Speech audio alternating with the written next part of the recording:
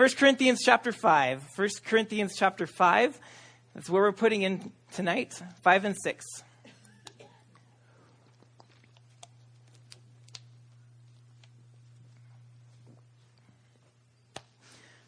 First Corinthians 5 and 6. So what we've been looking at is Paul's message to a group of Christians in a Roman colony known as Corinth, southern Greece. And he's writing to them about a series of problems that any human being can have. And he's trying to bring this congregation into a unity because this congregation has become very competitive. Now, it's not a sort of thing where it's back row versus front row, right wing versus left wing. It's not that kind of a competition because the Corinthian church wouldn't meet like we're doing now. There simply was nothing large enough to host a gathering this size. So they would meet in homes of the more wealthy within the body, and you would have maybe 20 at most, maybe 30 in each fellowship around the city. And so it was possible for these different fellowships to start to get into competition with one another. We have a better teacher than you do. Our guy knows what's up, and your guy's sort of an old dinosaur. And we do the communion properly, and you baptize strangely. And this sort of shots are being taken across the board. So Paul has been writing to get these fellowships to become one, because Jesus prayed in John 17, as he was about to go to the cross, Father, please let them be one together as you and I are one. And so that our unity is meant to be a model, a picture, an example of the unity between the Son of God and the Father. So that we do not serve a pagan God, where paganism had many mythologies about gods fighting with each other and other strange behavior. But rather there's a unity and there's a oneness. And that as God is bringing different people from different backgrounds and different social backgrounds together as one, he's doing that with us and him. He's bringing us as one. And he's bringing warring nations together to be one. And all the divisions in the earth, the message of the gospel is oneness. That God is healing and he's uniting. And so Paul pleads that the church can be a picture of that. Please be one. So in 1 verse 10, that's where he says it. Please agree with one another, no divisions, no fighting factions, but become one. And so we've looked at this message. He, in the first 2 chapters, pleaded, please, one message. All right, all your teachers are teaching one message. Don't start to say this guy's right and this guy's wrong just because they might have different charismatic personalities. They're all preaching the cross that I came to preach too. And that is a foolish message to the world because nobody wants to follow a criminal of Rome who was crucified by Caesar as an enemy. Nobody wants to follow that. But that's our message because we don't care about popularity. We care about bringing people in unity. And Paul's saying those that are preaching that same message, don't criticize them as being foolish because this is God's wisdom. And you guys aren't going to divide yourselves over who has the most earthly wisdom and who has the divine wisdom. You guys don't do that. Follow those who are preaching the crucified Jesus. That's the one message we're all unified under. And stop saying they're wrong just because they do something a little bit differently. Then he talks about the one foundation. I want the church being built up on the one foundation, which is Jesus. And we don't know how everybody's building up. So his point is, don't start dividing yourselves and saying we're better than you, because you don't actually know how you're building upon this foundation until the final day when fire comes and tests what you're building with. That's when you'll find out, oh, Pastor Mike's work burnt down like wood and hay and stubble. It apparently wasn't much. And Pastor John's work, well, it's gleaming and it's glistening after the fire, and that gold and those precious metals and silver is still standing. And so Paul's saying, look, it might appear like I am doing a better job than Apollos, or vice versa. But you don't actually know that. Don't judge us too early. The fire at the end will test what we are using to build upon the foundation. And so just follow the one message, stick to the one foundation, stop judging each other and making this competition against one another. Let's be one. Well, ironically, in chapters 5 and 6, which is tonight, we're looking at one law. And the reason for one law is that Paul is going to now enact a law upon the church, and he is going to not only judge them, but ask each other to judge each other. You're like, what? Whoa, wait a minute. He just said, don't judge each other and realize that we're all building on the same foundation. We don't know how many people are doing a great job and who are not. So stop judging, stop dividing. Now he's like, okay, now judge each other. Like, what is this? This is backwards. Second problem with his command to judge and this idea of a law coming into the church is, wait a minute. I thought that we were saved by grace. And that it's not through the works of the law, but grace has come to save us from the law. And now it doesn't really matter what we do, but Jesus has forgiven us and he's going to save us regardless. But we hear Paul bringing in a law and asking them to judge each other according to it. Like, what is this? So I need to say right up front that Paul is not against having a law that governs the people of God. Paul is against having a law as a means to earning someone's salvation. So Paul is not against having rules or having some sort of structure to bring the people together in a certain direction. But he is against them using this against one another to say, well, you're not good enough and Jesus won't accept you until you get that right. That's what he's against. But there is a law within the church, and that's what we're going to look at tonight, one law. And this law is meant to bring them into oneness and to bring order and to establish justice within the people who should know justice best, the church. So that's where we're going tonight. And then next week, Pastor Mike is going to take a stab at 1 Corinthians, and he's going to do a very good job, and he's going to have a very difficult passage. So go easy. It's chapter 7 next week, and he's going to be talking about marriage, and there's a lot of topics like sex and marriage and singleness in there, and so he's got the fun task of doing that. You're welcome. So I planned my getaway around that chapter. So we've prayed, so let's go in. All right, chapter 5 and 6, one law, and again, Paul's not against laws. He's against laws as a means to salvation. So why is he going to talk about a law that the people need to govern themselves with? It's very simple. Laws promote oneness. These laws are going to bring judgment, and judgment's going to bring order, and order is going to bring oneness. The people are not one because they have very different ideas of how to do things and how to punish this person, how to go about that, and what to call sin and what not to call sin, and are we allowed to listen to this kind of music, and are we allowed to drink, and all these things. These things are opinionated across the board, right? But Paul's saying, wait, let's not divide over these issues. Let's come down to one law. I want to bring order. I want to teach you guys how to go about bringing, that's wrong. We need to correct this, and saying that's different, but that's okay. We'll let that go. How do we go about doing that? And so Paul's going to say this law, it's to bring order. It's to bring oneness. This is necessary. It's vital. You guys have been a little too weak, a little too soft with each other. Like, oh, whatever, they can do what they want. They're so enlightened. And that's actually dividing the body. So he's saying we got to come down to the foundation again, the message again, and establish a law built upon that so that there's oneness and agreement. That's what he's aiming at. So we often think when we hear the word judge or judgment or law, we think very negative, right? We think, especially in light of the recent media coverage, oh, police, bad, right? They're doing a bad job at governing and bringing order. Well, that's sometimes we have a negative view of this stuff. At school, all the students are like, why can't we use cell phones in classroom and stuff like that? Like, laws are bad. And we also hear Jesus say, do not judge lest you be judged. So like, hey, don't judge me, brother. Stop talking to me. It's not your business. So what is this judgment thing? Rather than thinking of it negatively, we have to sometimes go back and refresh what it actually means so that we can understand what the Bible's against is an improper use of judgment, but it's all for a proper use of judgment. So judging does not always mean condemning. It simply means righting wrongs. To judge is to right a wrong. So you see something wrong that happens in the body of Christ. Paul says, I want you guys to stand up and judge that. Bring that wrong to right. Fix it. Make it better. Make it proper. So that's one way that you judge. Another thing that judgment can bring is it can bring clarity. It can bring decision between right versus wrong or good versus evil. And sometimes that's muddled. And we need judges that rise up and say, well, let's draw the line here. This is black. This is white. So judgment there can be good. It brings boundaries. It brings structure and order. And then finally, judgment can be salvation.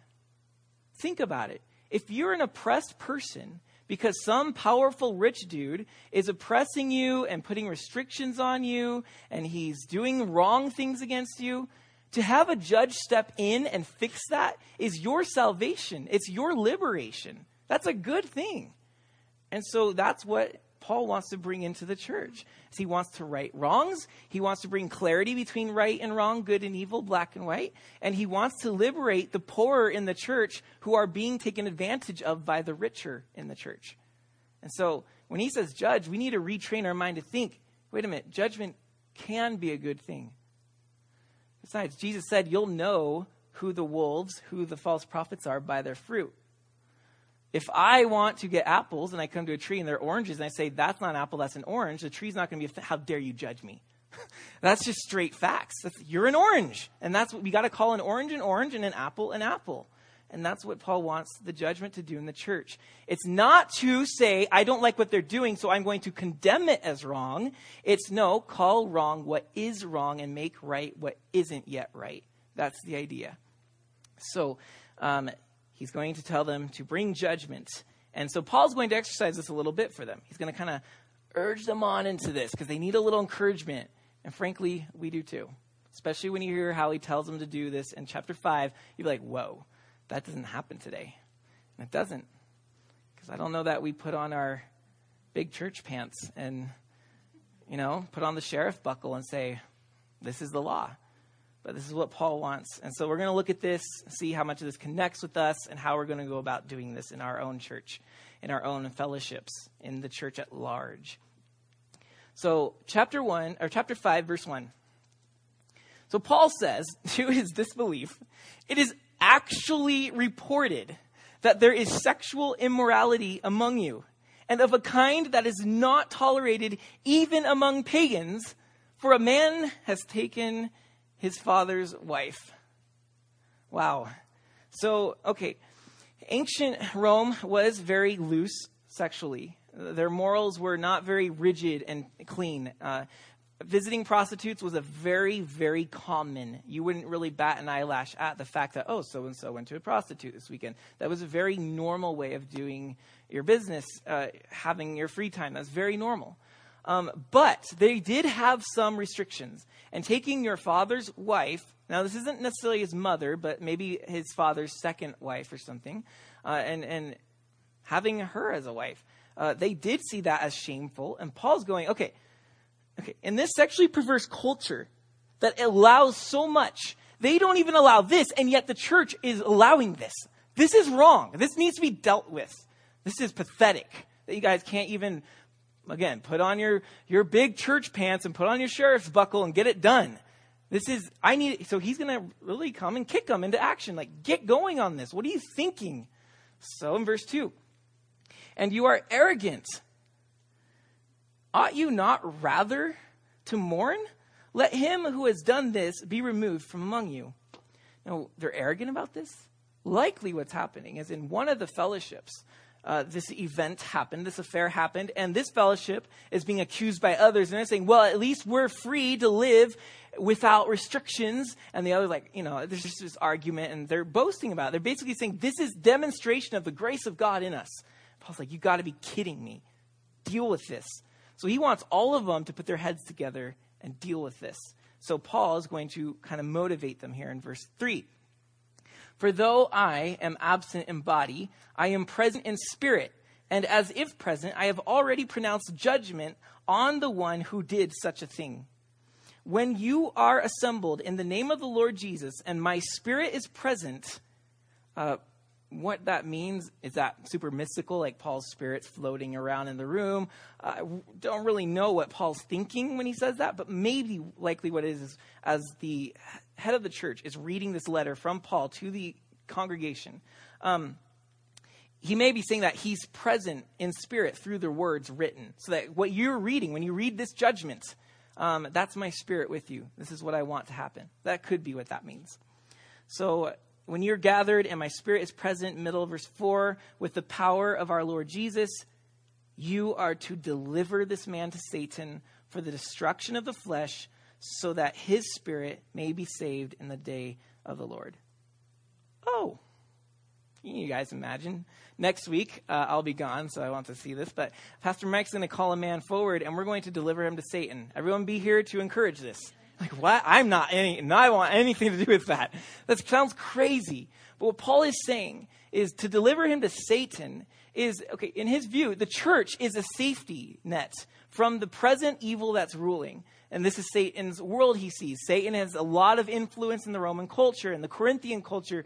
And so the church has become sort of a safety. Like, this is the little remnant that's living the true way of God. And kick this man out of the church, you're literally giving him over to Satan to sort of live the way of the Corinthian culture. If he wants to do this, let him do it. Let him destroy himself, Paul says. Because when he is finally out of the church and he sees the culture for what it is, he may remember, oh my goodness, this is not the destiny I want.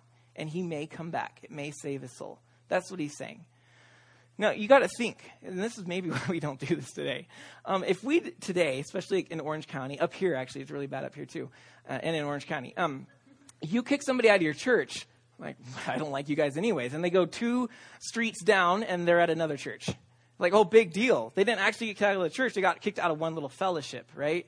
That's why it doesn't really seem to work today, because people just hop churches like, well, I don't like that pastor anyways, or those people were mean. So they just circle, they make the circuit around, and they eventually come back 20 years later like, oh, you're back. And like, yeah, I didn't like any other church. And like that's the way things are. And sadly, church discipline, bringing law and order into the church is lacking because we feel powerless, because we're just like, we want to like keep people from leaving and going in and tasting all the other churches rather than just bring our big church pants again and bring the sheriff's buckle and badge. And so in Paul's context, this was a severe judgment. There's no other option. So this man either is going to choose Satan or choose the church. So it's like, to Paul, it's amputation of an infection. This is why he takes it this severely. If you have gangrene spreading from the foot up, you got to cut off the foot to save the body. And this is Paul's idea. We have to cut off this man, this individual, for the sake of oneness in the church. This is what we got to do. We're amputating the infection. Okay, so now he uses an illustration in verse 6. He tells them their boasting's not good and that they're to cleanse out the old leaven, because Christ, Jesus, is our Passover lamb. So the Jews celebrated Passover once a year. It was their festival of liberty from Egypt. And they left Egypt in such a hurry that they ate their bread unleavened. It was unraised. They just had to eat it quickly. They had to pack it, so they didn't want it raised. They wanted it flat, and that's what they did. So every Passover season, they would celebrate this, and they would actually cleanse out, and they still do this to this day. They go on a leaven hunt in their homes, and they get all the leaven out, the old leaven, and start over. It's a cleansing. And that's the example Paul's using, is get rid of the old leaven. Let's start over, cut them off so that we can continue to move on. Now, what leaven did is leaven was fermented dough. And what they would do is when they make a batch of bread, they would take off part of that batch and put it aside for the next loaf of bread. And so then they would put that little fermented leaven into the new dough, and it would ferment this one, and then they take a little piece out and put it aside for the next one. So it was like chain. It was contagious through chain. One loaf affected another, affected another, affected another. And eventually, this could be it could get very hazardous to your health. So once a year, the Jews, usually at Passover, they would get rid of all of that leaven and just start over with brand new leaven, unless it gets too infected. So Paul's idea here is start over, because this is what is at danger here. This is what's at risk. If you leave this man to do his thing, he's going to be like that little piece of dough, and it's going to affect the next lump, the next loaf. It's going to affect the next loaf. It's going to slowly spread through the body. It's going to affect one person after another. And we got to cut this off before the infection spreads. So that's Paul's advice. In verse 11, in verse 13, he summarizes with this. God judges those outside. Before he said, we judge the church. So purge the evil person from among you. Quoting from Deuteronomy. So that's his summary. Amputate this evil. Now, what you saw in chapter 5 is a model of a criminal case. What we're going to see in chapter 6 is a model of a civil case. And here's the difference. Paul sees that this offender is a criminal in the eyes of the church. What he did, that is really bad. He did something bad. So what the Jewish body would do, according to the law, is in a criminal case, it was up to the head of the community and the community at large to agree on casting somebody out of the community. And you can read about that in the Old Testament. And that what Paul is doing is he is taking charge and he's saying, listen up, I want you guys to be in agreement with me that we must kick out this person. And maybe it will save him. But for our sake of oneness, we need to get rid of this. And so he takes this on as a criminal case and he takes charge and he asks for the vote. He asks for them to be in agreement and to move on it. Now in chapter 6, a civil case. Civil cases were dealt with a little bit differently. You might remember that Moses was once, when the people were leaving Egypt, he was spending all day long sitting and listening to every petty civil case that came his way. You're right, you're wrong, owe him this and that next. And all day he did that until his father-in-law encouraged him, hey, you're going to kill yourself. Appoint other judges to rise up and take these for you. So he did. And there was a system of judges. These judges dealt with little matters, these bigger matters, and then Moses himself dealt with the biggest matters. And Paul now in chapter 6 is going to urge the church to, hey, some of you know justice and you need to step up and become part of a judging system so that we don't end up taking each other to secular courts. That's what he's going to urge now. He sees that there is a problem in chapter 6. What is the problem? It's this. That one of you has a grievance against another and he dares to go to law before the unrighteous instead of the saints.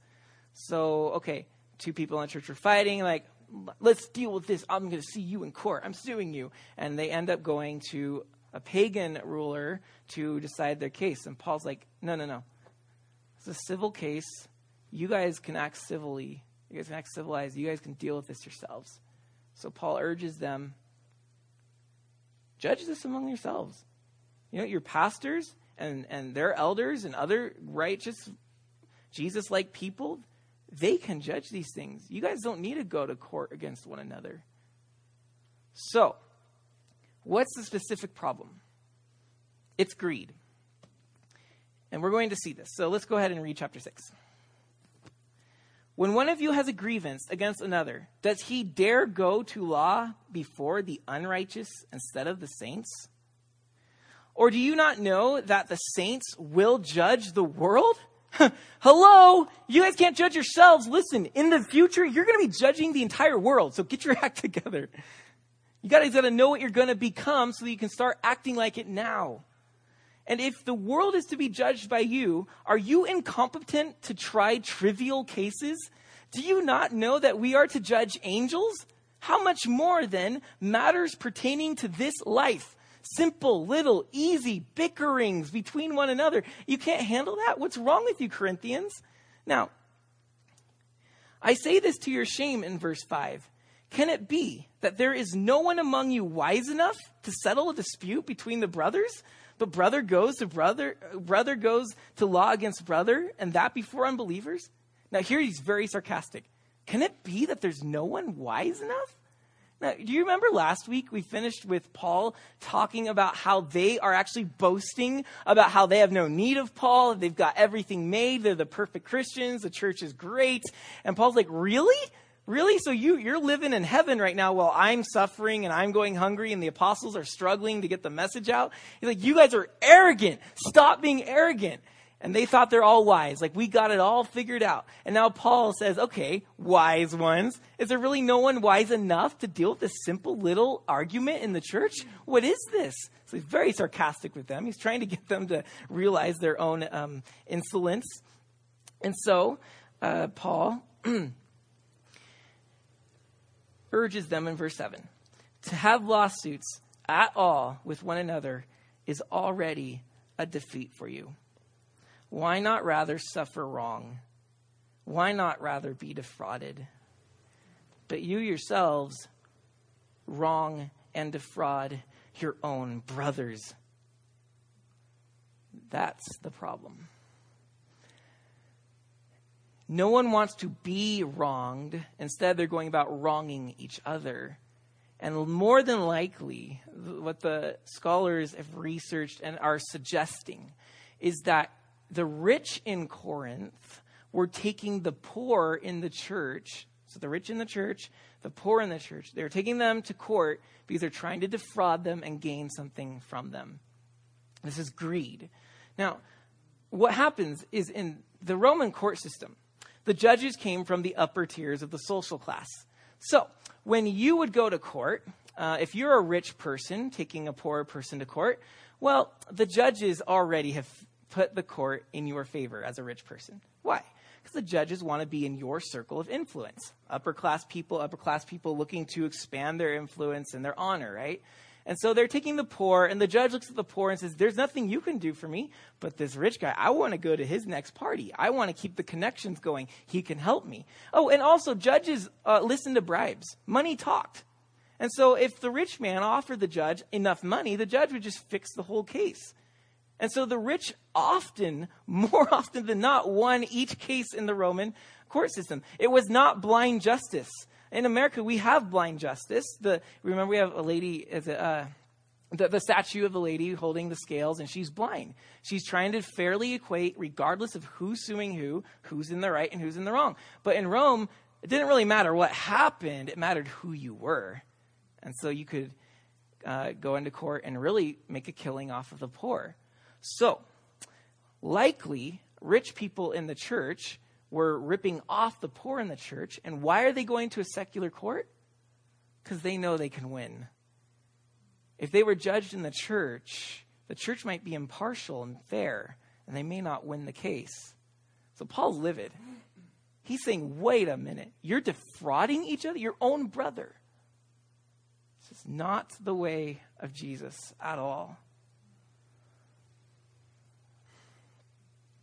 So why not just take the blame? Why not just take the wrong? Even if this poor guy did something to you, you've got enough money.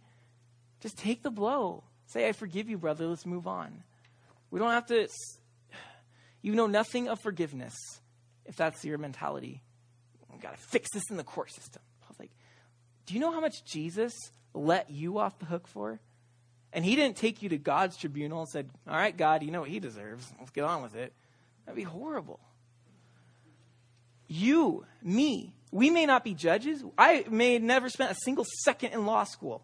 I worked with lawyers before, and they're interesting. But I think they go to school too long, honestly. It's probably detrimental. Anyways, we may not have a lick of that in our experience. But we already, according to Paul, have more understanding about how to handle justice and making right what is wrong than any high-studied scholar or lawyer or judge in the universe. Why? Because of verse 11 of chapter 6. He says this, and such were some of you, but you were washed, you were sanctified, you were justified in the name of Jesus. Justified. What does that mean? It means you went to God's courtroom. He was the judge. He looked at you and all the wrong that you did and said, Jesus actually took the wrong for you already. You're forgiven. Now, Paul's saying, if you've really had that experience as a Christian, you should know how to enact that towards those that are wronging you right now. You, Christian, know the justice of God.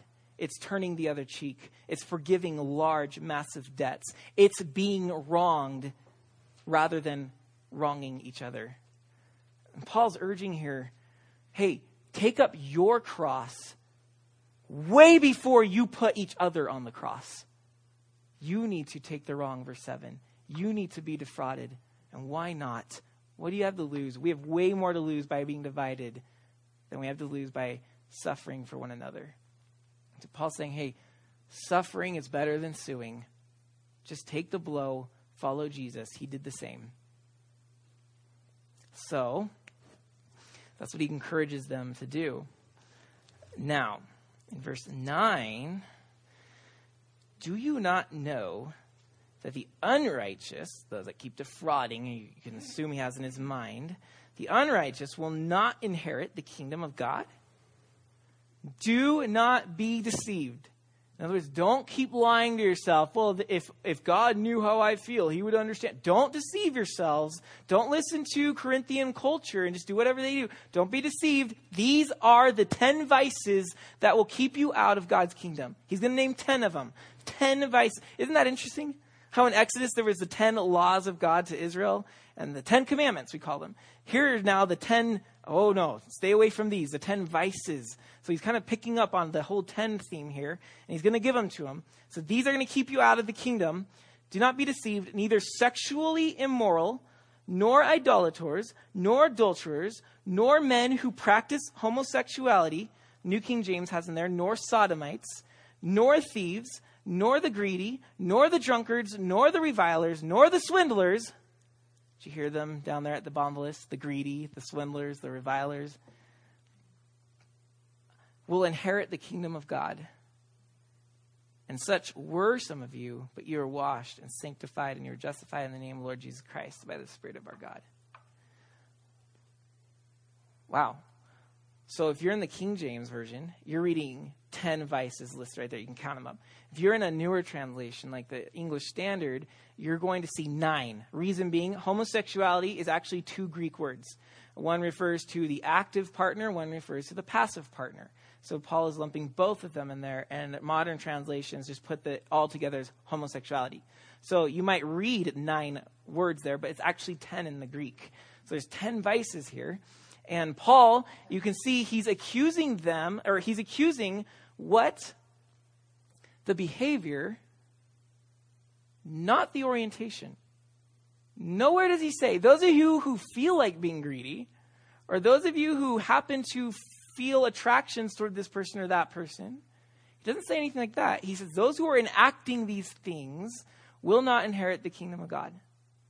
This is a behavioral problem. And it's clear that Paul believes that God will deliver people from these behaviors. He says, and such were some of you. And if he can't deliver, or if for some reason you're not delivered from the behaviors, we know that he's not accusing them of the orientation once again. We sometimes, just go into it. There's homophobia in the church, and we look at this list, and the one that stands out to all of us, and you know what happened to you, was homosexuality. Yeah, there it is. And we're thinking about how we're going to vote politically next time in light of this verse. Listen, we glorify this evil above all others, and I'm not sure why. Maybe because it's strange to us and we don't understand it. And those things we're like, ugh, we're grossed out by things we don't understand. But listen, we all have orientations or inclinations towards one sin or another. Someone may have feelings for another man. You may have feelings to have an affair. You may have feelings to get more money because you found a loophole in your tax system or in your business. We have feelings everywhere. You may have feelings of hatred for another person. We have these feelings and inclinations abounding in us, but for some reason, if I feel like I like another man as a man, that is somehow worse than feeling like you want to hurt somebody. Paul puts all of these in the same list. And the issue is, how do you act upon your orientation?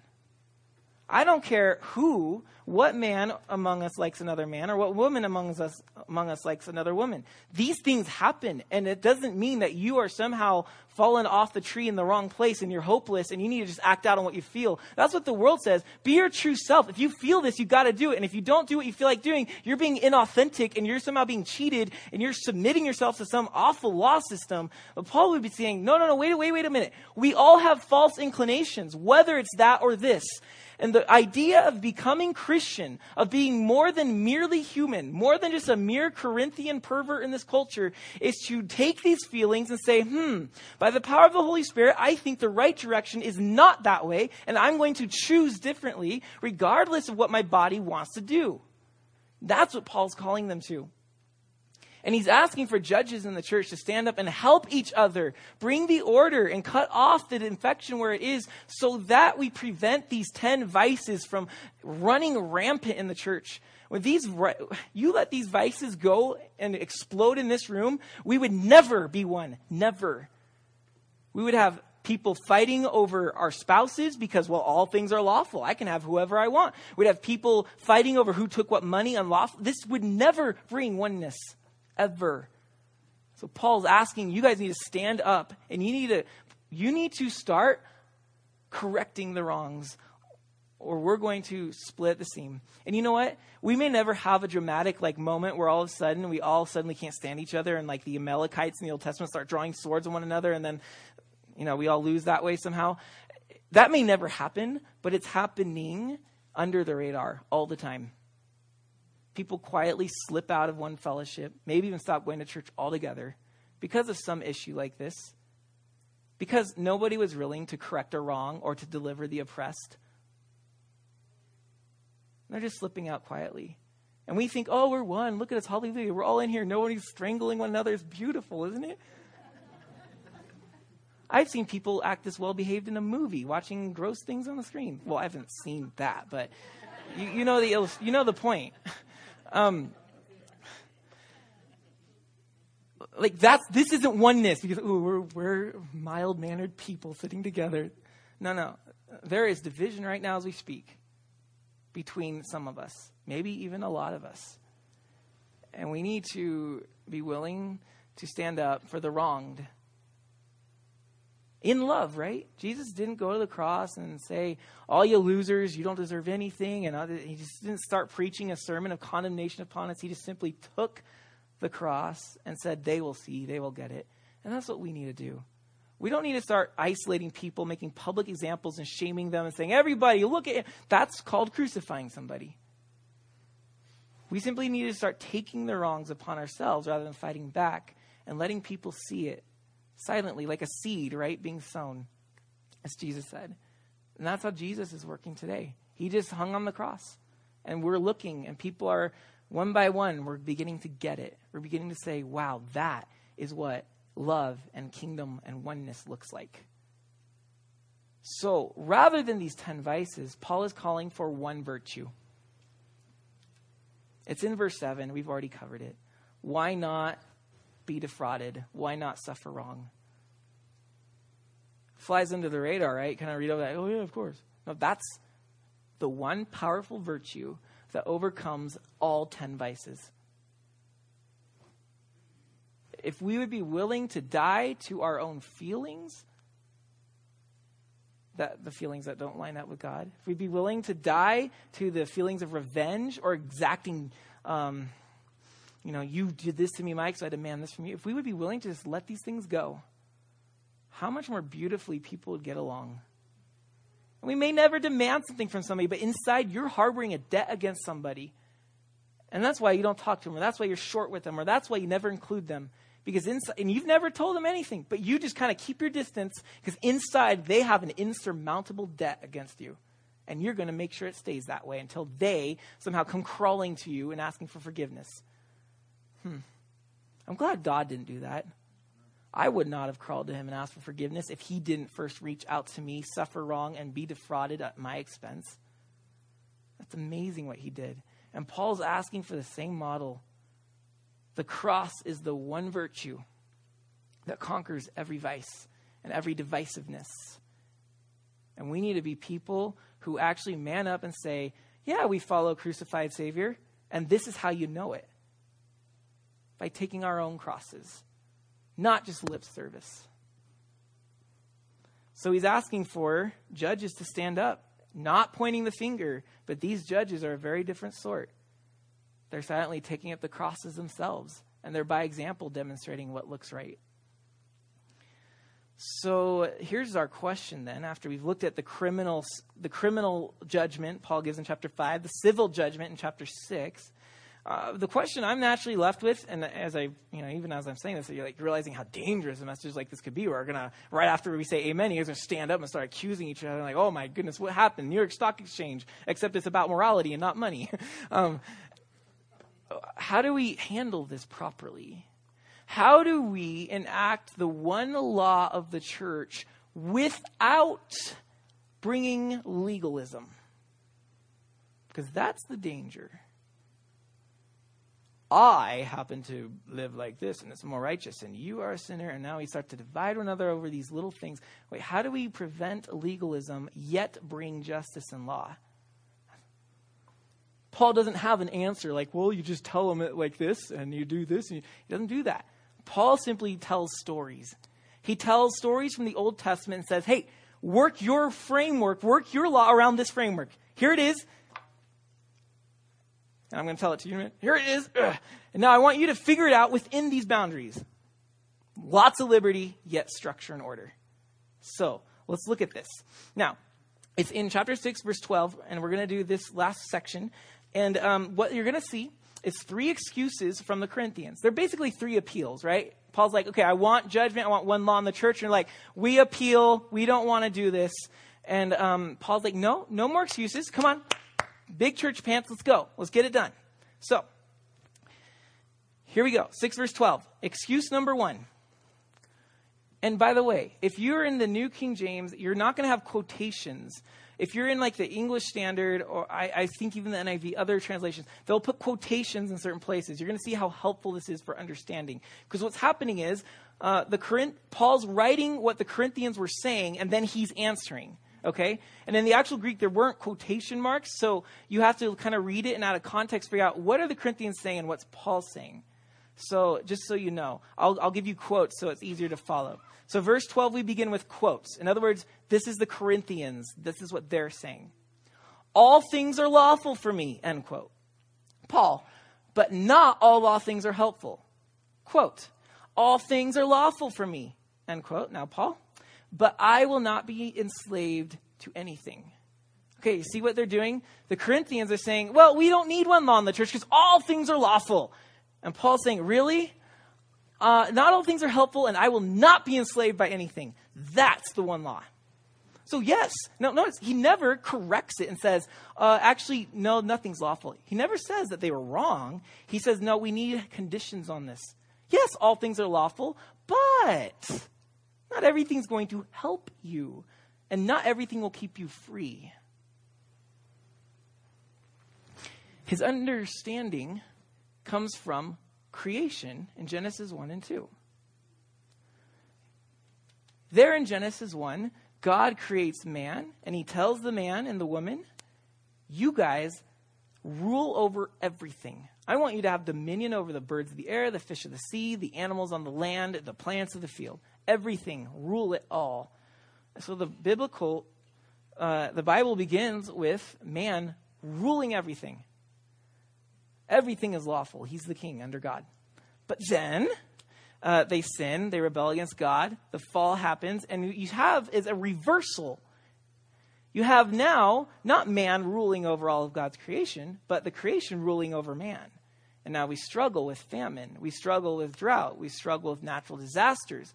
We struggle with figuring out how to keep shelters from letting water leak in. And we struggle against thorns and thistles. Everything's a struggle. The creation, more often than not, dictates how we behave. And you look at that around, the 10 vices. Creation itself. Okay, sex, a created thing. Sex is driving people. Wine, it comes from the fruit of the vine, right? A created thing. But it is driving people as they get drunk.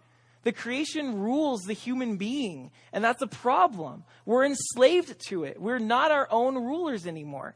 But then Jesus comes, and Jesus changes all of this, and in the midst of a world where creation rules over us, and we have people that can't walk, people can't see, people that can't hear, people that are demon-possessed, Jesus walks into all of this, and he says, disease, go away. Demon, go away. Lame person, walk. Person missing a limb, let it grow back. Withered hand, come back. He tells fish, I want you to go on that side of the boat, and the apostles pull it up, and it's so many fish they can't haul it in. He tells Peter, hey, the next fish you catch, your temple tax will be in there. And lo and behold, it's in there. Jesus goes into Jerusalem riding on a donkey that had never been broken, never ridden before. In the midst of a loud shouting crowd, this animal should have been frozen stiff and bucking him off, but he rides it with mastery into Jerusalem. How does he do all this?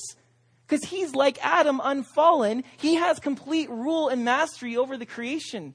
He's resembling what humanity was created to be and do. And that's what Paul says in 6 verse 2. Do you not know that the saints will judge the world? You will be in charge of it. Daniel 7:22. God delivers to the saints the kingdom so that they may judge. Revelation 3:21, Jesus says, whoever overcomes will sit with me on my throne. Revelation 5:10, they sing to God, and you have made us a kingdom of priests to rule over the earth. This is the vision of the Bible, is that human beings control the creation. Now, the Corinthians are saying, all things are lawful. And Paul's like, you're right. But some things are not allowing you to rule creation. They're making you slaves to creation. So, okay, I can go sleep with prostitutes, as they're doing. You're going to find out in a minute. I can go sleep with prostitutes. And Paul's like, well, I mean, I wouldn't suggest it because you're going to be ruled by sex. And people ruled by things like that aren't fit for ruling God's earth, new heaven and new earth in the kingdom to come. So I don't suggest it. Do you see what he's saying? He's saying you guys missed it because you don't understand creation. Understand creation, you're going to understand now how to better judge and rule in your midst. Excuse number 2 is in verse 13.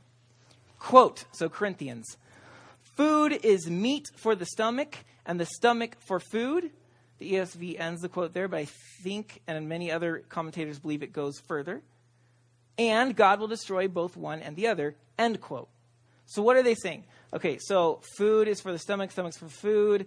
These things are mutual, but God's going to destroy it all in the end anyway, so it doesn't really matter. And we've all said this before. It's all going to burn anyway, so it doesn't matter. But what the Corinthians were saying is, this is a proverb for basically the body for sex and sex for the body. And since God's going to destroy the body in the end, it doesn't matter how we use it right now. So let's go visit the prostitutes every weekend. Let's have fun. And it makes sense, actually, honestly.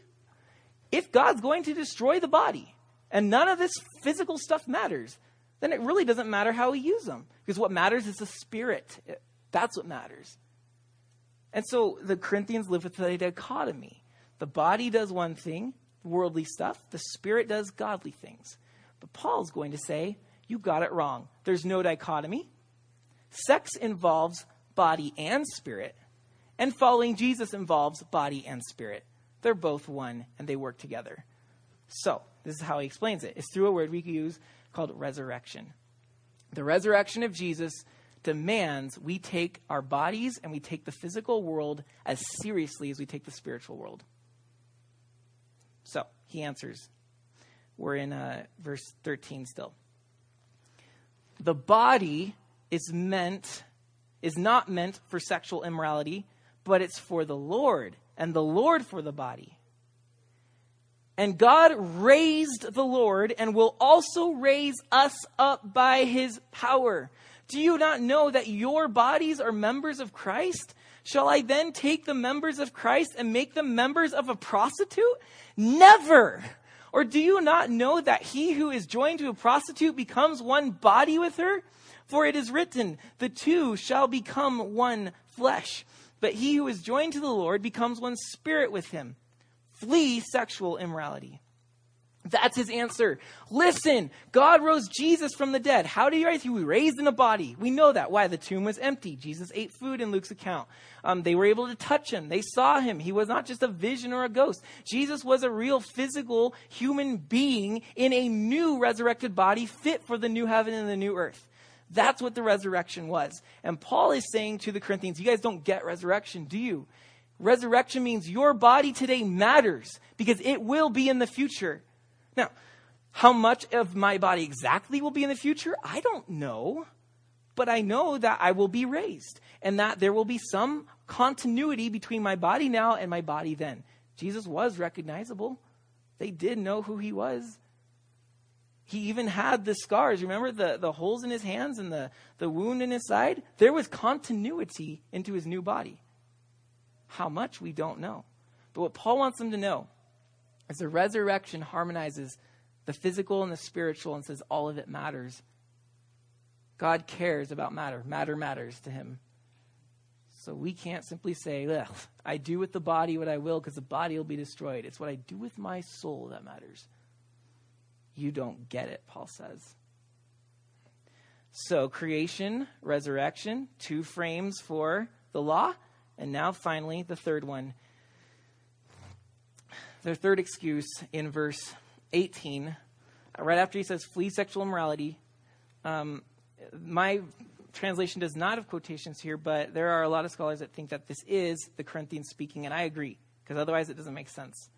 They say this: every sin, other, by the way, is inserted by the ESV translators. It's not in the Greek.